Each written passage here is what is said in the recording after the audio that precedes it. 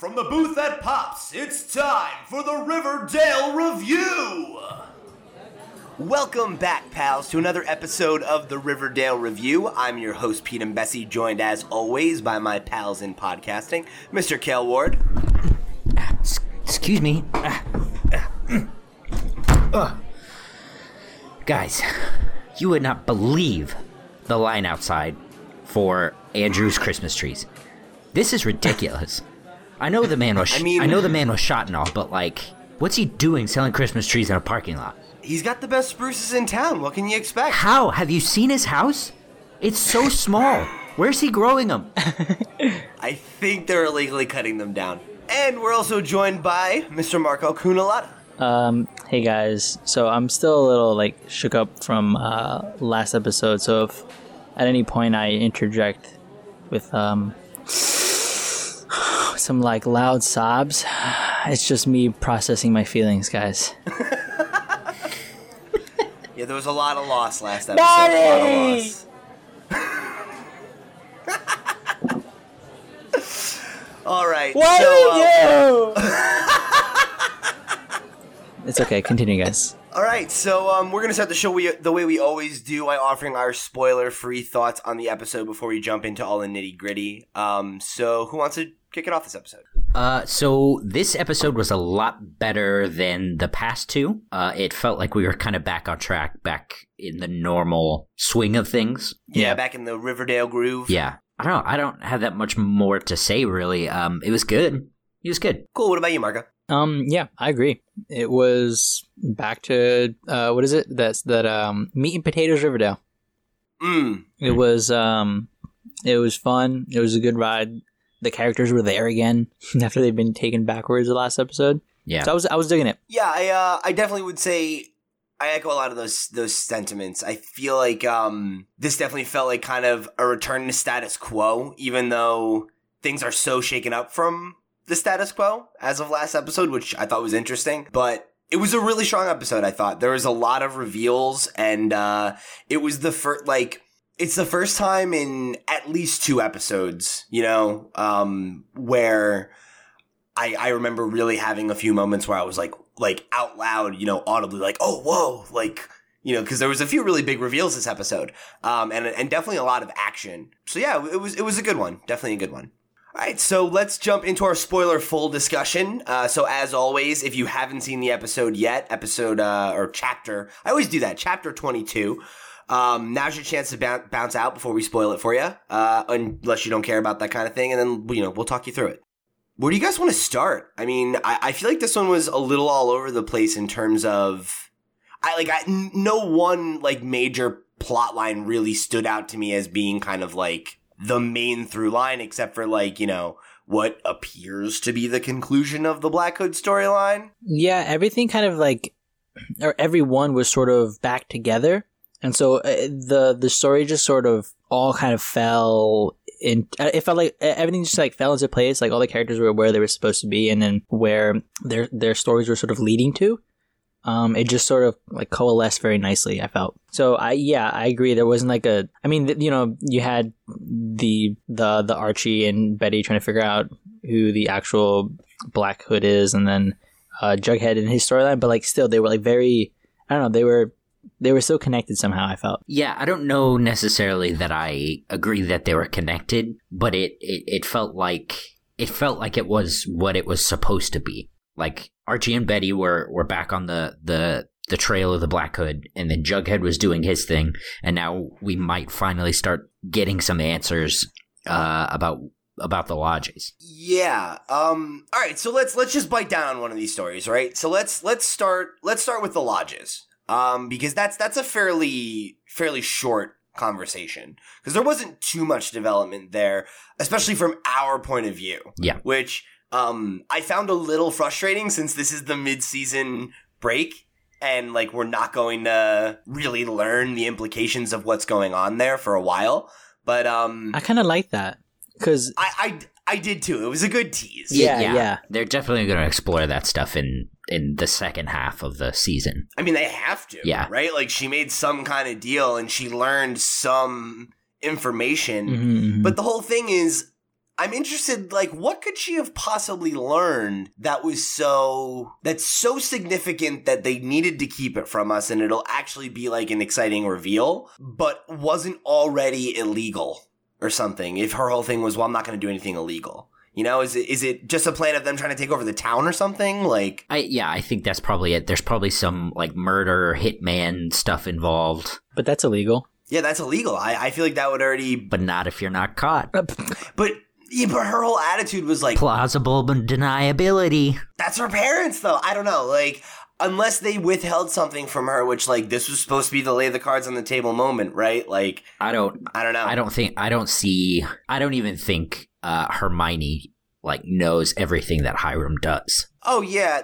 I think that's true. I'm sure that they keep things from each other specifically so that when the time comes, they can deny it if they have to. That's fair. Yeah. So I don't know. It's interesting. I mean, obviously there's a lot of implications from here, right? Like, I think we're going to get more development of that area of Veronica's life, right? You know, she obviously is going to be more involved in her parents' business, however shady that may get.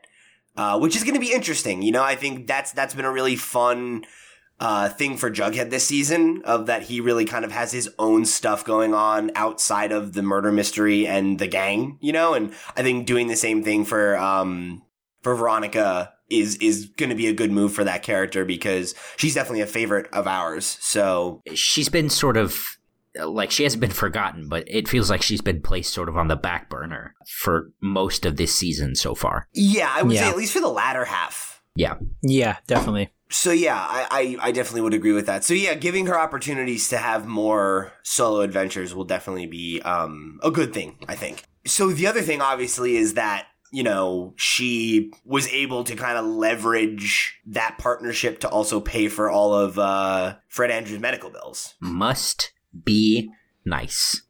Yeah, right? But I mean, like, you know, I thought that was a little interesting because, like, we learned about them and it was solved in the same episode. Like, and I was like, oh, all right, cool. Like, it was this thing I was like, oh, how are they going to deal with this? No. And then it's just like, Veronica's like, no, it's fine. Like, yeah. I'll just leverage my parents' blood money and pay for your hospital bills. It's cool. It's like, oh, all right. I feel like it was just something to point Veronica in a direction that she wouldn't be able to come back from. Yeah, right. Because that's obviously a hefty amount of money. Yeah. Or maybe like leading her towards where she ultimately was. Like, okay, her parents came over and it's like, all right, now we have to like explain to you what's going on. I felt like that's where it sort of pointed her. Yeah, like she was kind of going down that road anyway, but this was like the final thing that allowed her to like finding the deed to Pops, learning that she's still being lied to, that there's still all this stuff she doesn't know. You know, and kind of being able to pierce that veil, I guess, like, because Archie needed this help. It was kind of interesting, though, you know, it's like, kind of like a funny little role reversal, honestly. Like, that's usually a thing you see, like, the girlfriend or something like that, like, having some kind of trauma that drives the leading man to action, and it was, like, kind of funny to see. It's like, oh, no, like, this is going to be a huge thing for Archie, and then it's like, no, this is actually really about Veronica. Like... Veronica's the leading man. Yeah. As if we didn't already know that. Right. I thought it was really funny how she, you know, when she was looking at the deed and then Hiram and Hermione come in and they're like, you know, they talk about how she paid the medical bills or whatever. And then she says something to the effect of, oh, well, why not? We had enough money to buy a diner. Yes. And I wanted Hiram to go, I mean, we don't need more. We bought a diner.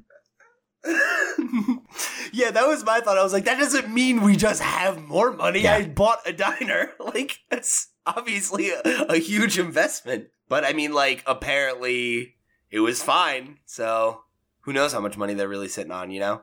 Yeah.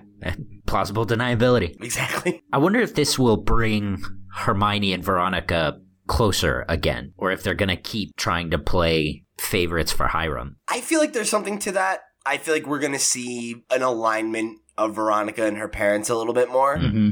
And I wonder if it might not lead to some change for her that we're not so happy about. Mm. You know, I see more like her coming in line with her parents' morality and worldview than her continuing to challenge theirs. Yeah. You know what I mean? Yeah, I agree. Because we've kind of like hit a wall with that. So like, I feel like that's the next step, is like in the same way that we watched Jughead get pulled into the Serpent's world, I think she's going to get pulled into her parents' world. I don't know. I think she has a stronger character than that. And that's putting Jughead down.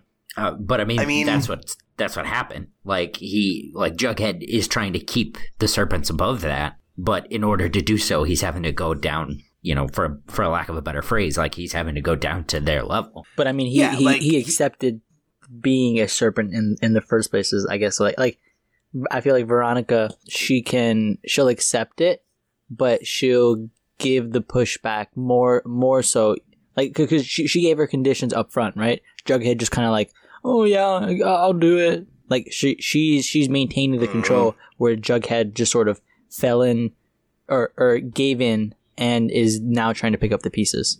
I think you're giving her way too much credit, dude. Like, I really love Veronica, but, like, realistically, like, Betty! she's in over her head. Like, this is definitely, like, an easy opportunity for her to be seduced by power and influence. Yeah. Strongly disagree.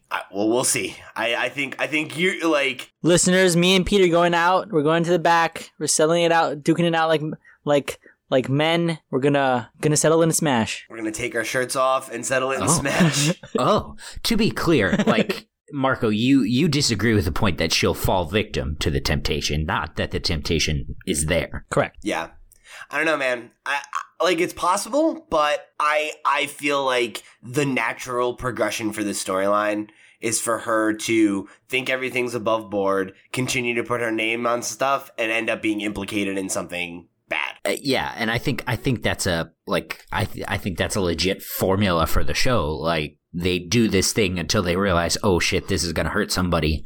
I gotta bounce. Yep, like, her storyline needs to blow up in her face at some point. Or break up with everybody you love. Like, yeah.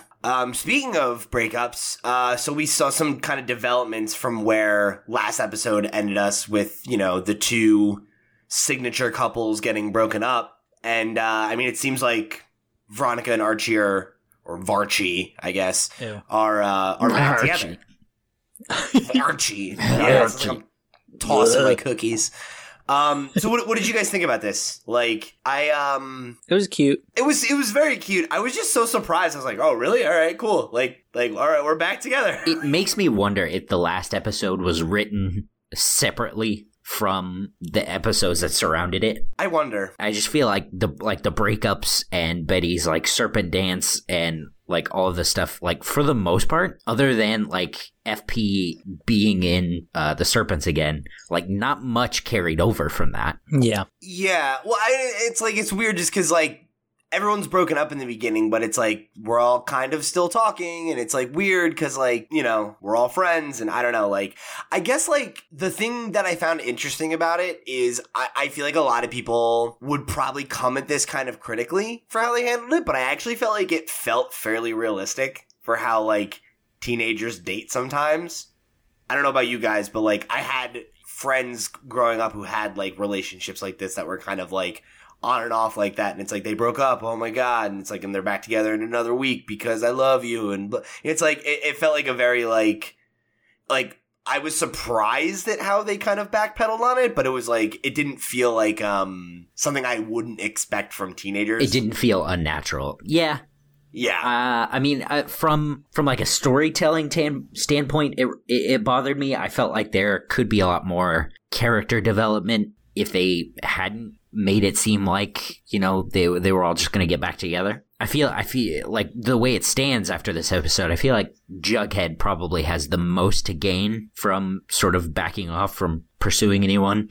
If that's, oh, I'm asexual, I don't actually like anybody, or if that's, I just want to explore the Jughead character and, figure something else out. They're definitely not making him asexual. You guys got to stop pushing that shit. It's not happening. Like, I mean, no. Like, I'm going to champion that until I die.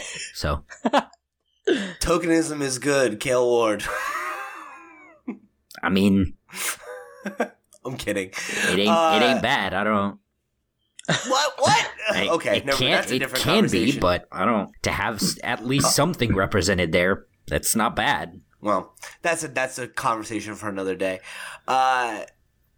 But yeah, I definitely think, I don't know, like, it was weird to me that we got the hint of this stuff with Archie and Betty, and like they had them kiss this episode, and then he's back with Veronica. Like that, I feel like that felt unnatural to me. Like I sent you an article about Lily Reinhardt's reaction to the episode or whatever, and she was like, I don't know, it just felt like it was the heat of the moment. Maybe there's romantic tension there, maybe not.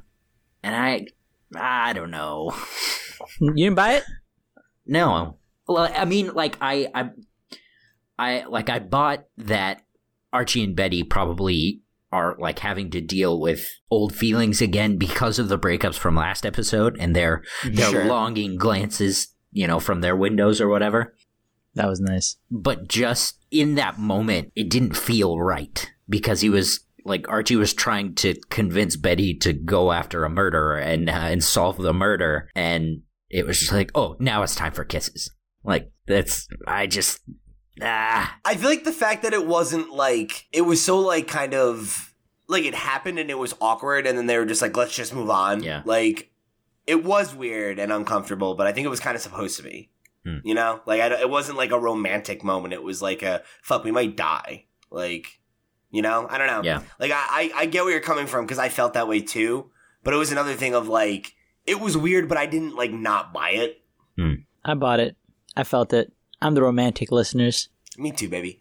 So I think that's definitely going to come home to roost. You know, we're going to have a conversation about all that. That's going to be interesting. I wonder if that's going to drive a wedge between him and Veronica, or if she's going to be mature about it, because the characters are usually mature about this shit on the show. I don't know. It was such a small moment in such a heated thing. Yeah, I would be surprised if it comes up. I don't know. We'll see. And I definitely get the feeling that, you know, I you know, based on the conversation and the gifts and everything, it seems like there's a future for Jug and Betty as well. Yeah. Yeah. So we'll see what happens there. So I guess that's a pretty good transition point to talk about what's going on with Jug, FP, and the Serpents. We got a pretty major development in the whole Penny blackmail situation, and we saw another one of the Riverdale gang commit an act of terrorism. So that was cool. You know, so like Jug kind of gets the crew together.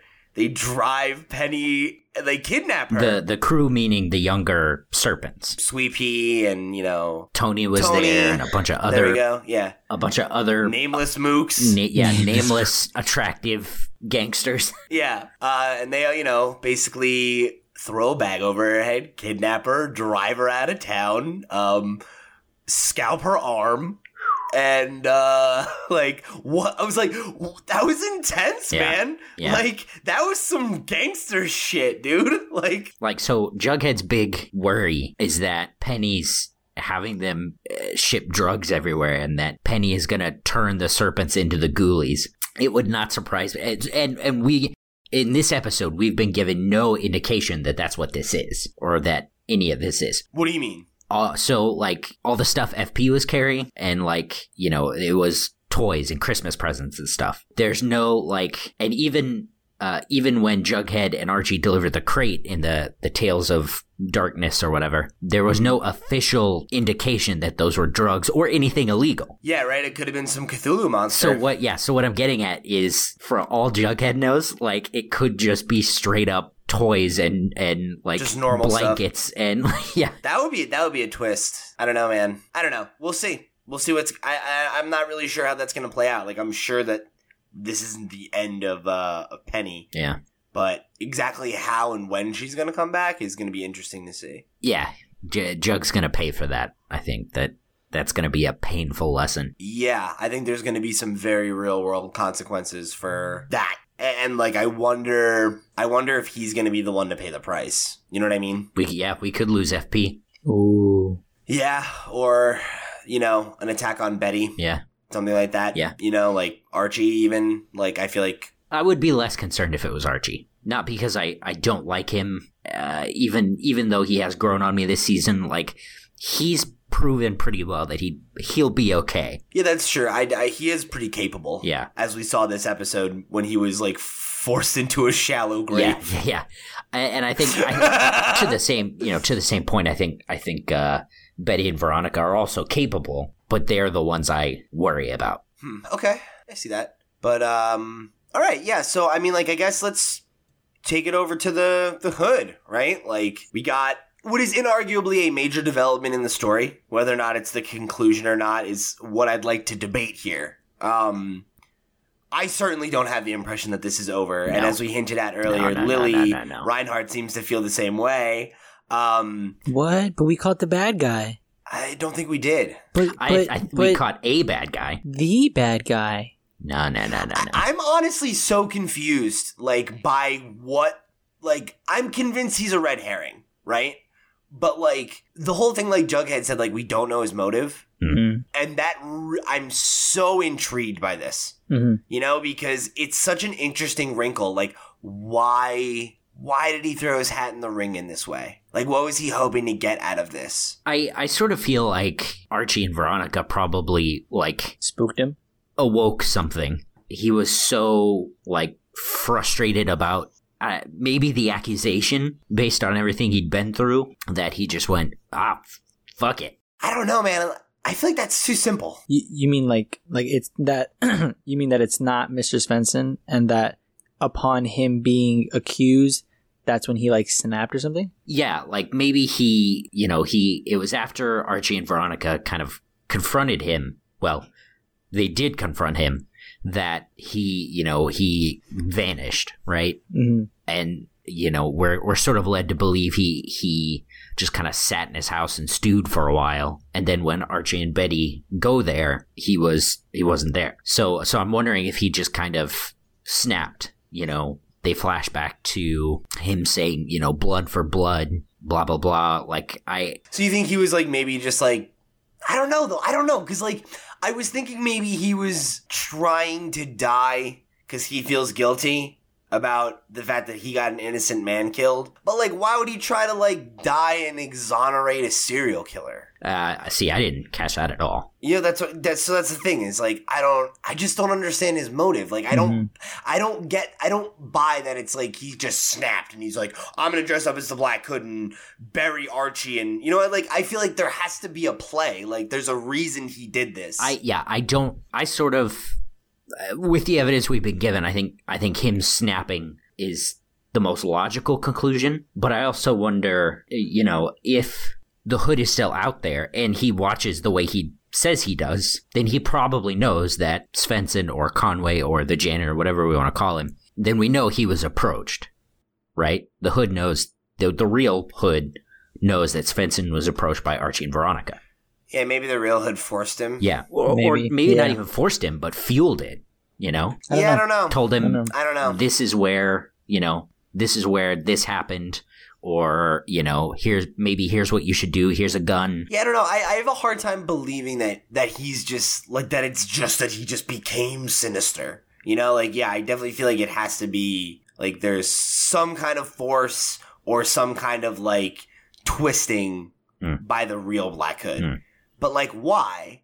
Like, did the Black Hood want to just kill the Hood character and get away with it? Like, I don't know. There's more to this. There's more to this for sure.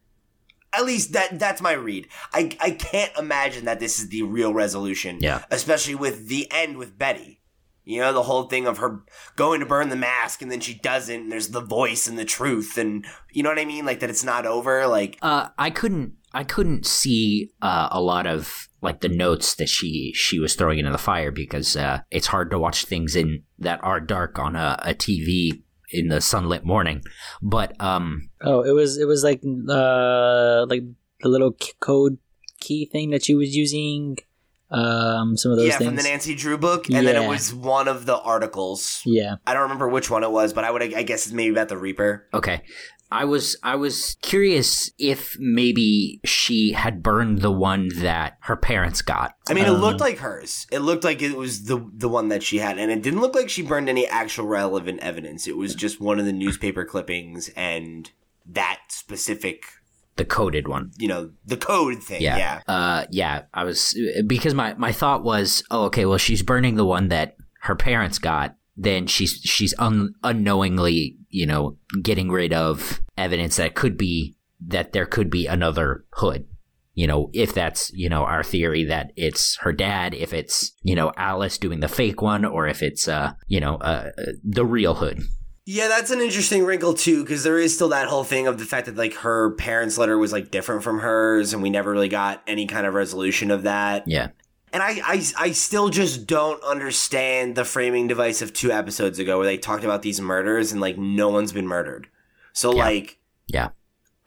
there's more. There's more to the story.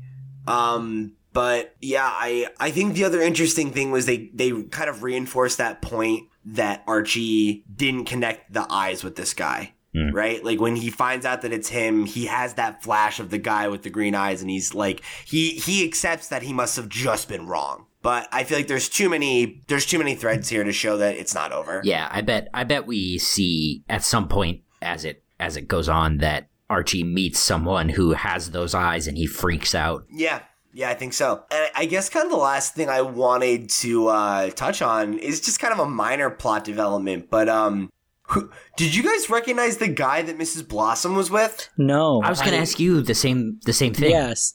No idea. I sort of wondered if it was the Christmas tree guy, Vic. Oh, maybe it was. Yeah. It was similar build. We think. I mean, we only saw his head, but yeah, I mean, it kind of looked similar. Like a dumpy middle-aged dude. Yeah. I don't know. Yeah, I thought that was interesting because, I think the implication there, right, is she told her to get a job, so she's going to go try and find a sugar daddy. But I mean, she could be going to prostitute herself, like. I don't know. It was weird. I thought that was an interesting wrinkle. Yeah. My favorite line from this episode came from Old Lady Blossom. She said, she was great. She said, "You should have drowned those kids like a bag of kittens." That's hilarious. Whoa. I looked at Jess and I went, "You know what? She's right." It certainly would have been easier, I think. I do want to shout out some of the cinematography. It was pretty cool. The bridge scene was really nice. The angles that they got and like the tension that they built. The very first scene where Betty has that dream and like it's all like a weird creepy Christmas thing, and then it's just like that center shot and the Black Hood starts like jumping over the thing. I was like, yo! How the Black Hood stole Christmas? Yeah, it was dope. They didn't do anything for me. Like, I don't know if it was... The lighting wasn't all there? Well, so, yeah. The lighting was weird. The problem I had was maybe it was the lighting, because like I said, I watched it this morning and like the sun was bright and, I've got these great big windows. And so, like, I couldn't see anything. Yeah. And so, like, when he was coming, up over the couch or whatever, it was just looked the same blob. It looked the same as the thing from the trailer that Gabby sent us this week. Just like the dude was humping the couch, like. Yeah. So it was weird. There was no terror there for me at all.